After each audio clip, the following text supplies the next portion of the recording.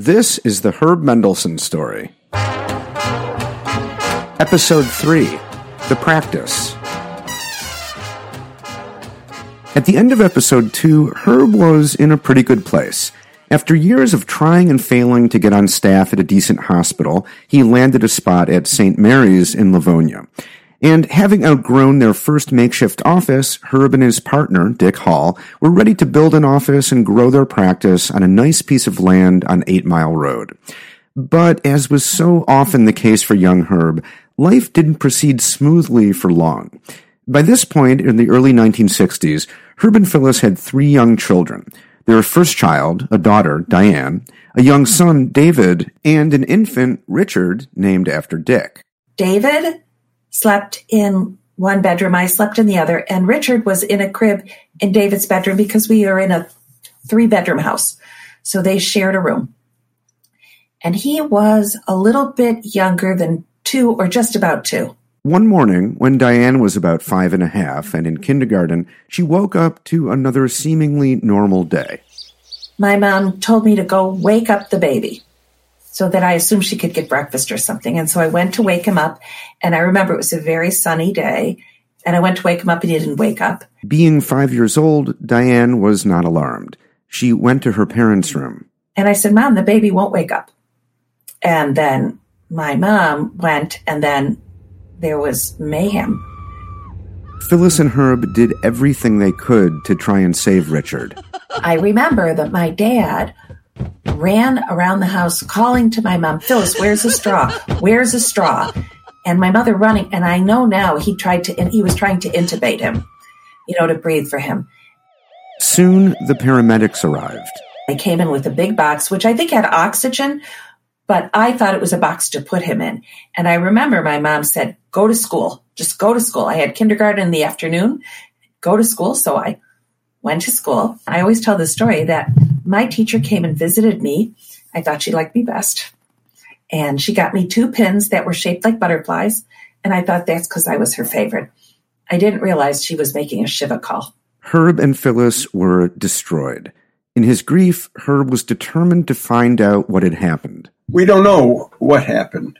We don't know because it was almost like a crib death and almost like a Reye's disease, from aspirin, because he was about 16 to 18 months old. So a little old for crib death. Herb insisted on doing an autopsy. So they did an autopsy, and he died of encephalitis, which was inflammation of the brain.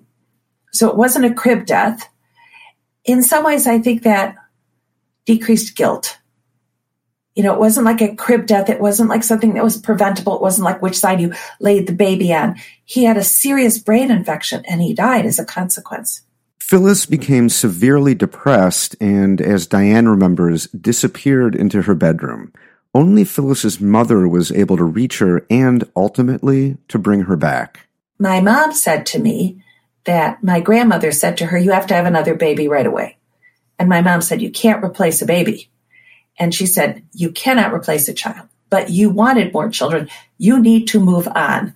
And I think my grandmother saved my mom. Phyllis never uttered Richard's name again, referring to him only as the baby. Herb didn't talk about Richard much either, but he and Phyllis did listen to Phyllis's mother's advice. The penalty of losing Richard is we ended up getting her pregnant right away, and thus we had Jeffrey, which has changed all of my life. He was a sweet, happy kid.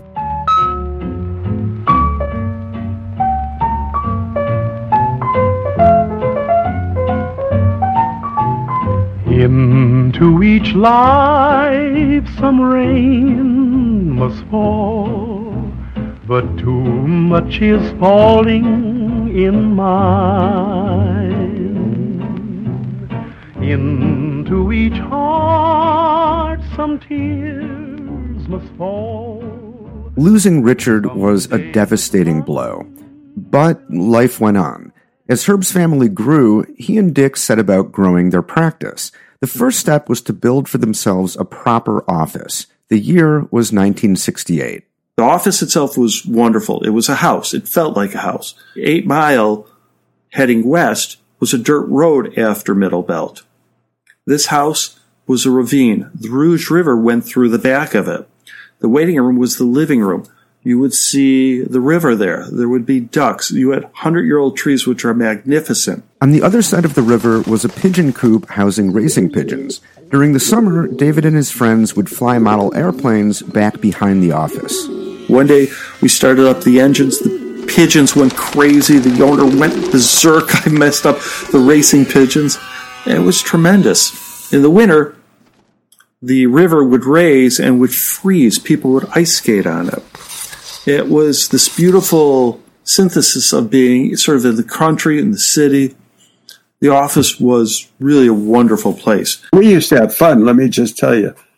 In the green lawn from the pond and the stream, we would have office parties. And also friends from the hospital would come. And Dick was great at throwing parties. He'd be out there, one of these egg-throwing things where you would stand at one end by the water, and you would catch the egg and the whole eggs, and eventually you didn't catch it well. Yeah. And so things were good. Beyond the bucolic setting and fun parties, Herb and Dick were ideally matched partners. They shared a love of all things mechanical, and they shared a tenacious work ethic. They even had a friendly rivalry to see who could work harder.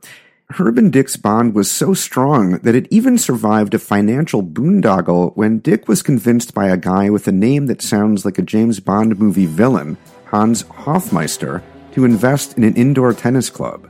We bought into an 8-court indoor tennis club built on Grand River and 10 Mile Road in Novi. Hofmeister convinced Dick and Herb that indoor tennis clubs were the wave of the future, and so they bought in.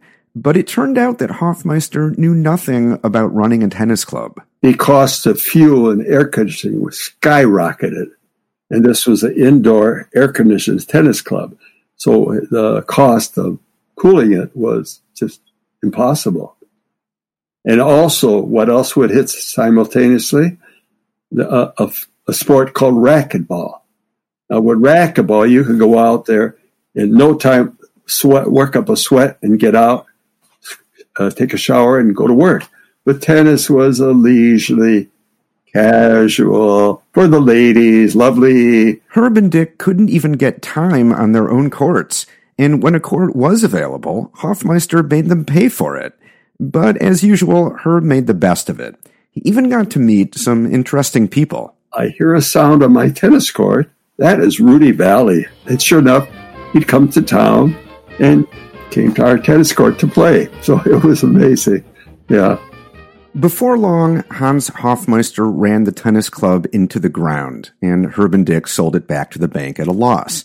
But despite the tennis debacle, things were generally going well. The practice was growing, and although Herb and Phyllis could never completely get over the death of Richard, their family continued to grow and thrive. They had their 5th living and final child, Steve, in 1970. They used to tell me I was building a dream, and so I followed the mob.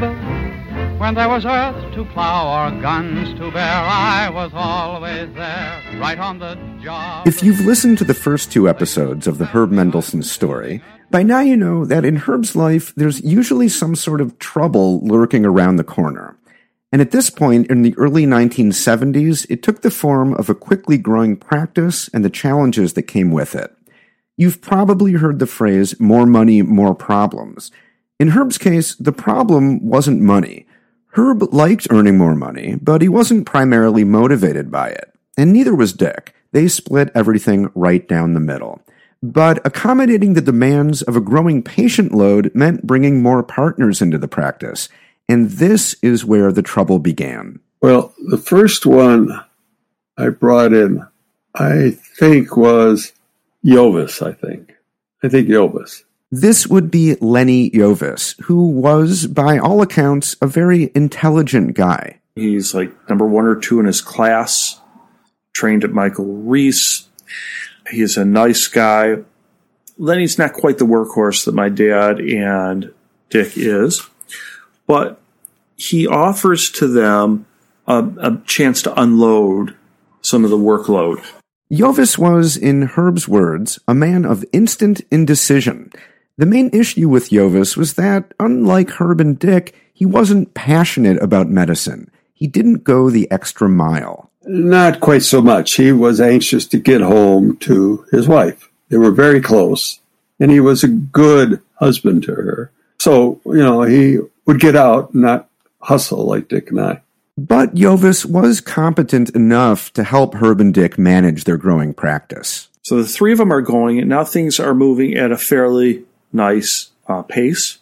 And even though Lenny isn't meeting his level of everybody else, things are going along fairly well. The real trouble began when Herb and Dick brought on yet another partner, Bala Prasad, an Indian physician who was Herb's colleague at St. Mary's. My dad liked the fact that he was Indian. St. Mary's had a lot of Indian physicians. My dad liked learning different languages, and the Indian physicians, just like my dad being Jewish, were a little bit of a second citizen at the time. And he felt that Bala would be a great asset, that he would show a bit of diversity and things would go forward and whatnot. But Bala turned out to be a problem. For one thing, he was not a hard worker. Prasad was very lazy about doing any extra work. He would be in and out, and that was it. His wife was a pediatrician, not the prettiest gal, but a nice enough gal. To make matters worse, Herb had brought in Prasad in the first place because Dick began to experience crippling arthritis. He was like age 39 when this started, and by the time he was in his 40s, he was unable to operate.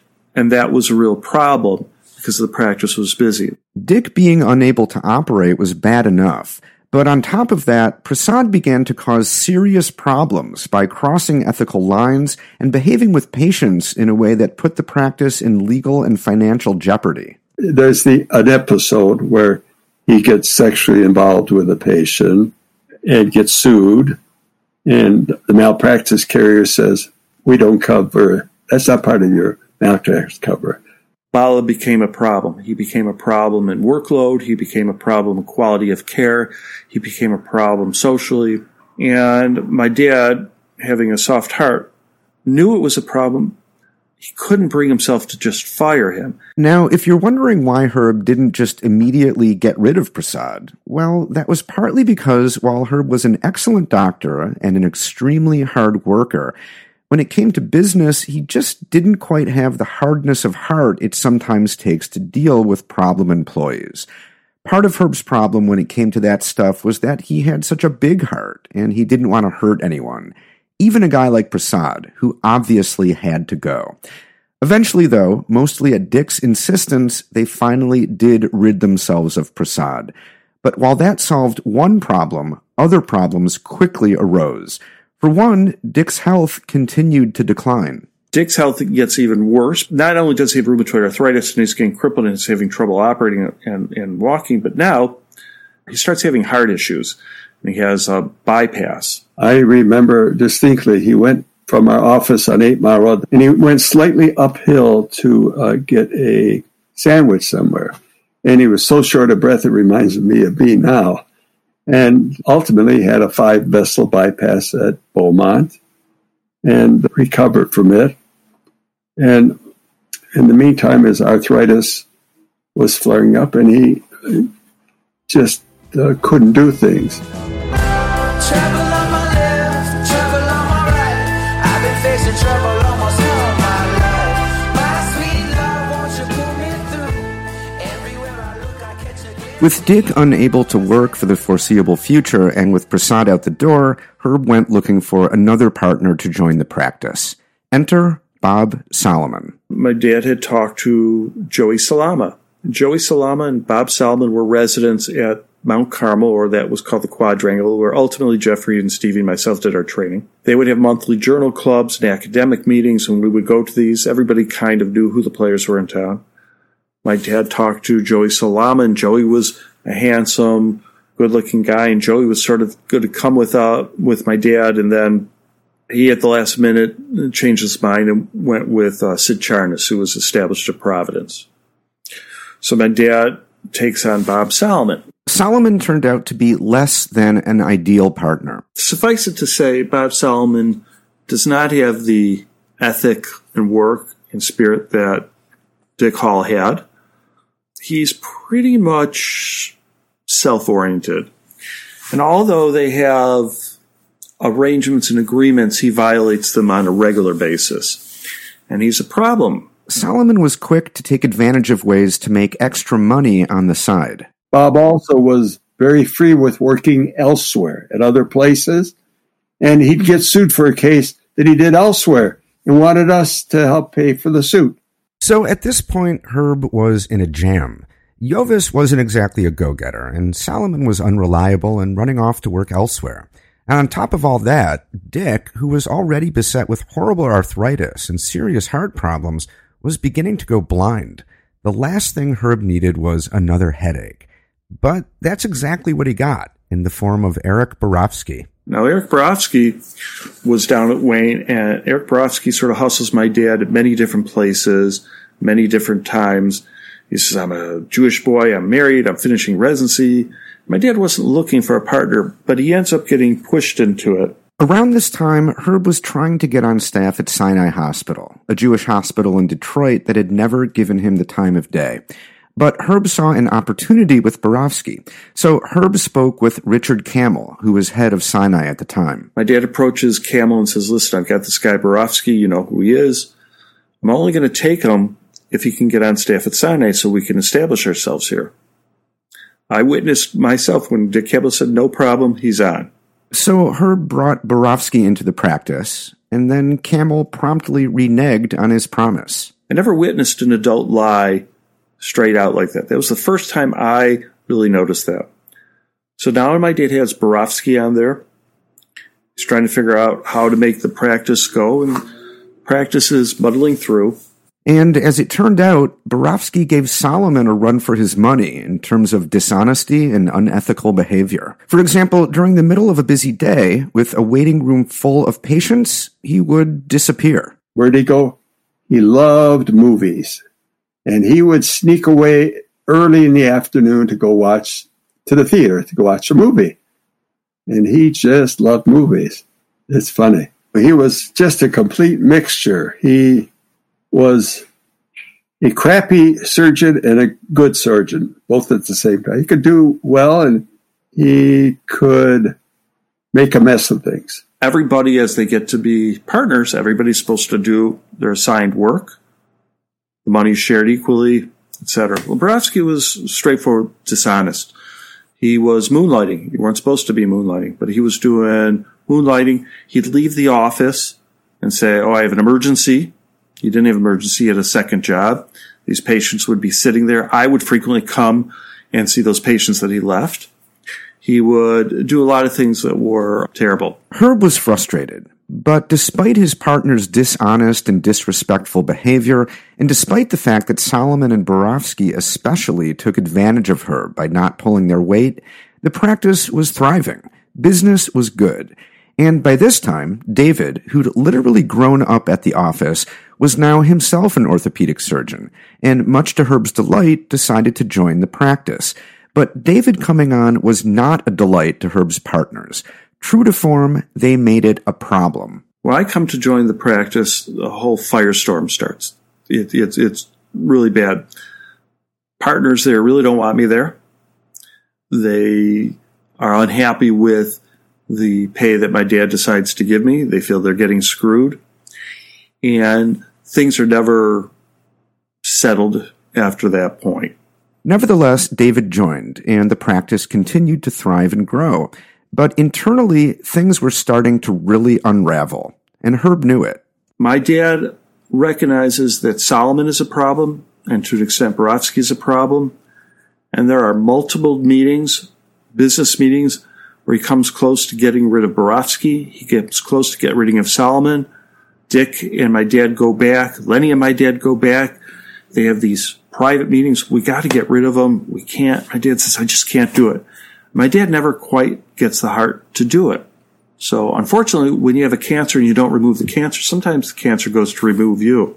This acrimonious situation carried on for several years until things came to a head when Jovis, Salomon, and Borofsky conspired to sign a lease for a building adjacent to St. Mary's and to break away and start their own practice. So they were planning an escape, not to include us. David was in practice with me already then. I don't know if Jeffrey had come along yet or not, but it was quietly done. And somehow, by whatever way I was able to get in it, because I sensed if we're squeezed out there, its location right on the grounds of the hospital, to me, meant like, wow, you're right there. People are not going to send me to a little rinky-dinky place out at 8 Mile. Well, they'll send to the people who are in the building. And I was right. And I said to my dad, I said, I'll never forget this. I said, let them go. These are bad people. Let them go there and be at the hospital. We'll stay here at 8 Mile. There's plenty of space for us. We'll make our own practice. I said, we can do this. And I told him that, and that was how we voted. And I went home. And later that night, my dad called me, and he said, well, I went over there, I talked with him, we can't do it. I told him we'll go with them.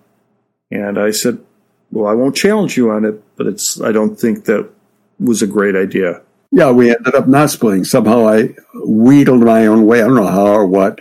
But I was in with them for the tortuous years of them always wanting to be away from the Mendelssohns. But finally, after too many years of having to deal with his ungrateful and unscrupulous partners, by the mid-1980s, they split up. It's the end of the world as we know it.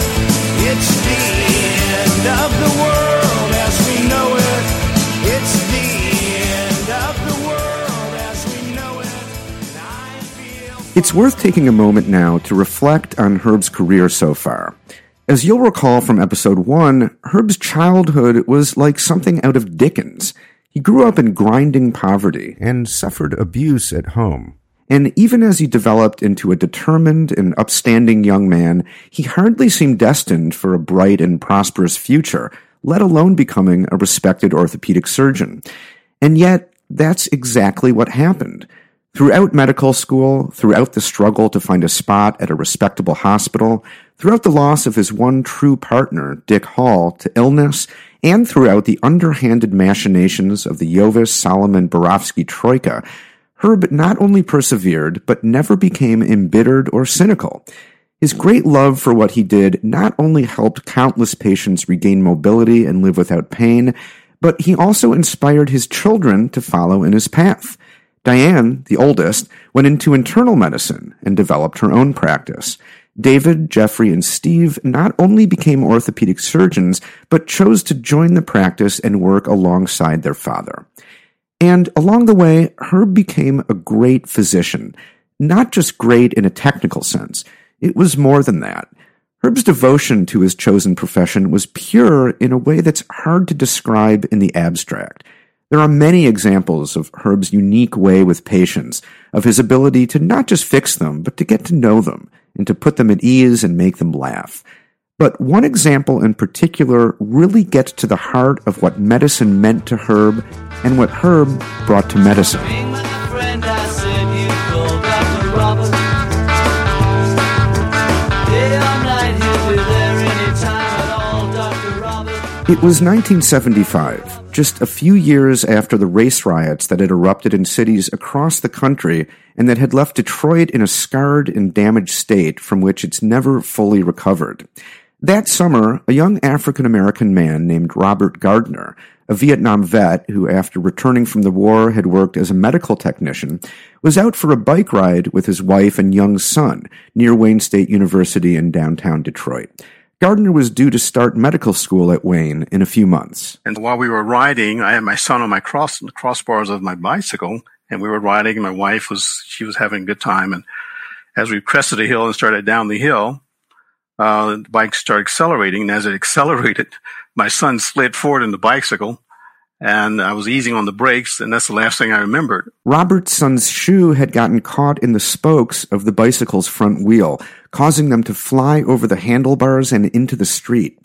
When he came to, Robert found himself lying on the pavement with excruciating pain in his shoulder. Immediately, I started looking around for my son, and he was laying in the street about 5 or 6 feet from me. And I got up, and as I got up, I realized my shoulder went limp, and I had broken my shoulder and my elbow, and my wife lost control of her bicycle and hit the sidewalk, and she had a large gash on her forehead. Robert's son was miraculously unscathed, but his wife was bleeding badly, and he was in terrible pain. Robert used his torn shirt to tend to his wife's wound, and meanwhile, cars were whizzing by, none stopping to help an African-American family in obvious need. Finally, after about 20 minutes, an ambulance arrived and delivered Robert and his family to Harper Hospital.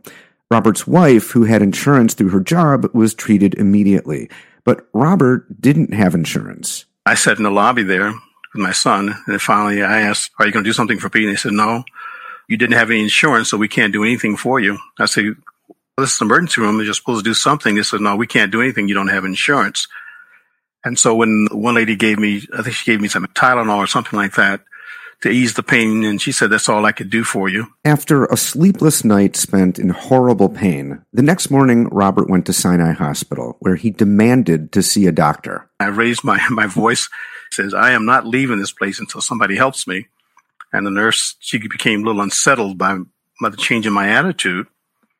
And she said, "Come, young man, let me put you in the back row, seat here, back room here. And so we'll figure out something." She was very nervous. I thought she was going to call security because I was not going to leave there until somebody did something for me.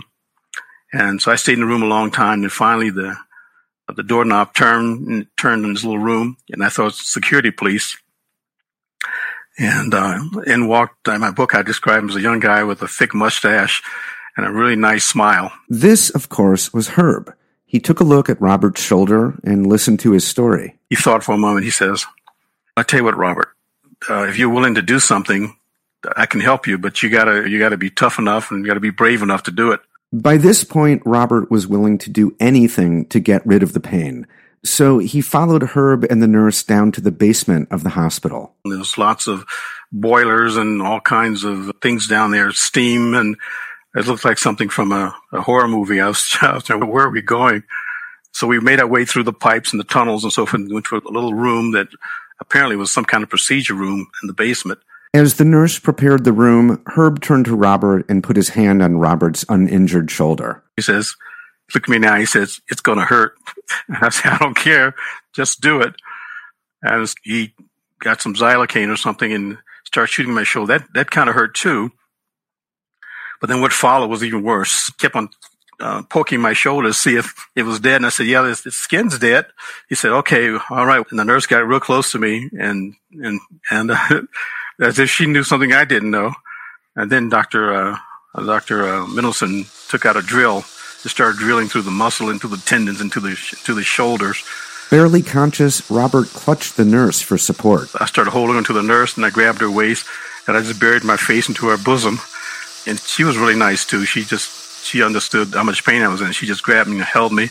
And Dr. Mendelson was the little carpenter's, looked like a carpenter's drilling the holes in my arm. And I was wondering when he was going to quit, because I was losing consciousness almost, and the blood was going down my arm. And he kept on putting the spikes in. He said, "Just a little bit longer, Robert. Hold on." And finally, he got the last one in, and he draped it and dressed it. Without the numbing benefit of anesthesia, Herb had placed several rods into Robert's shoulder to stabilize it, and suddenly, almost magically, the pain was greatly reduced. I didn't know what to say. It was just such a difference between night and day.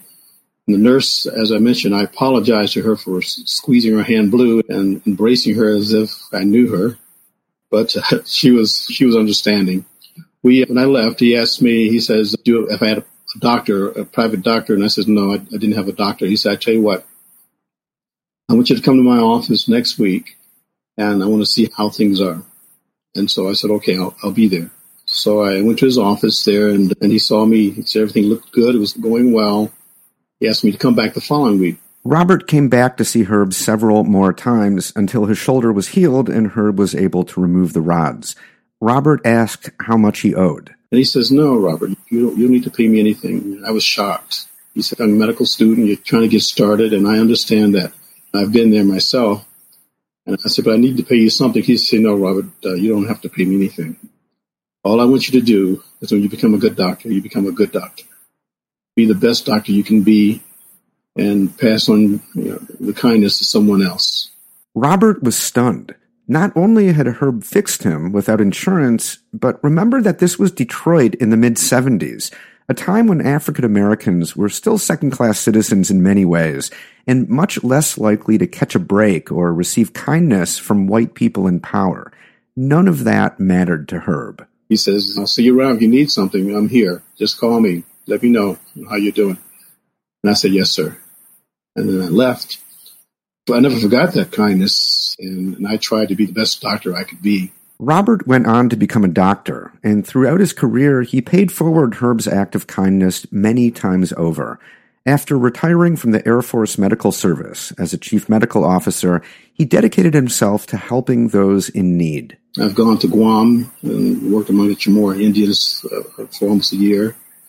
I've worked with the Native Americans on reservations.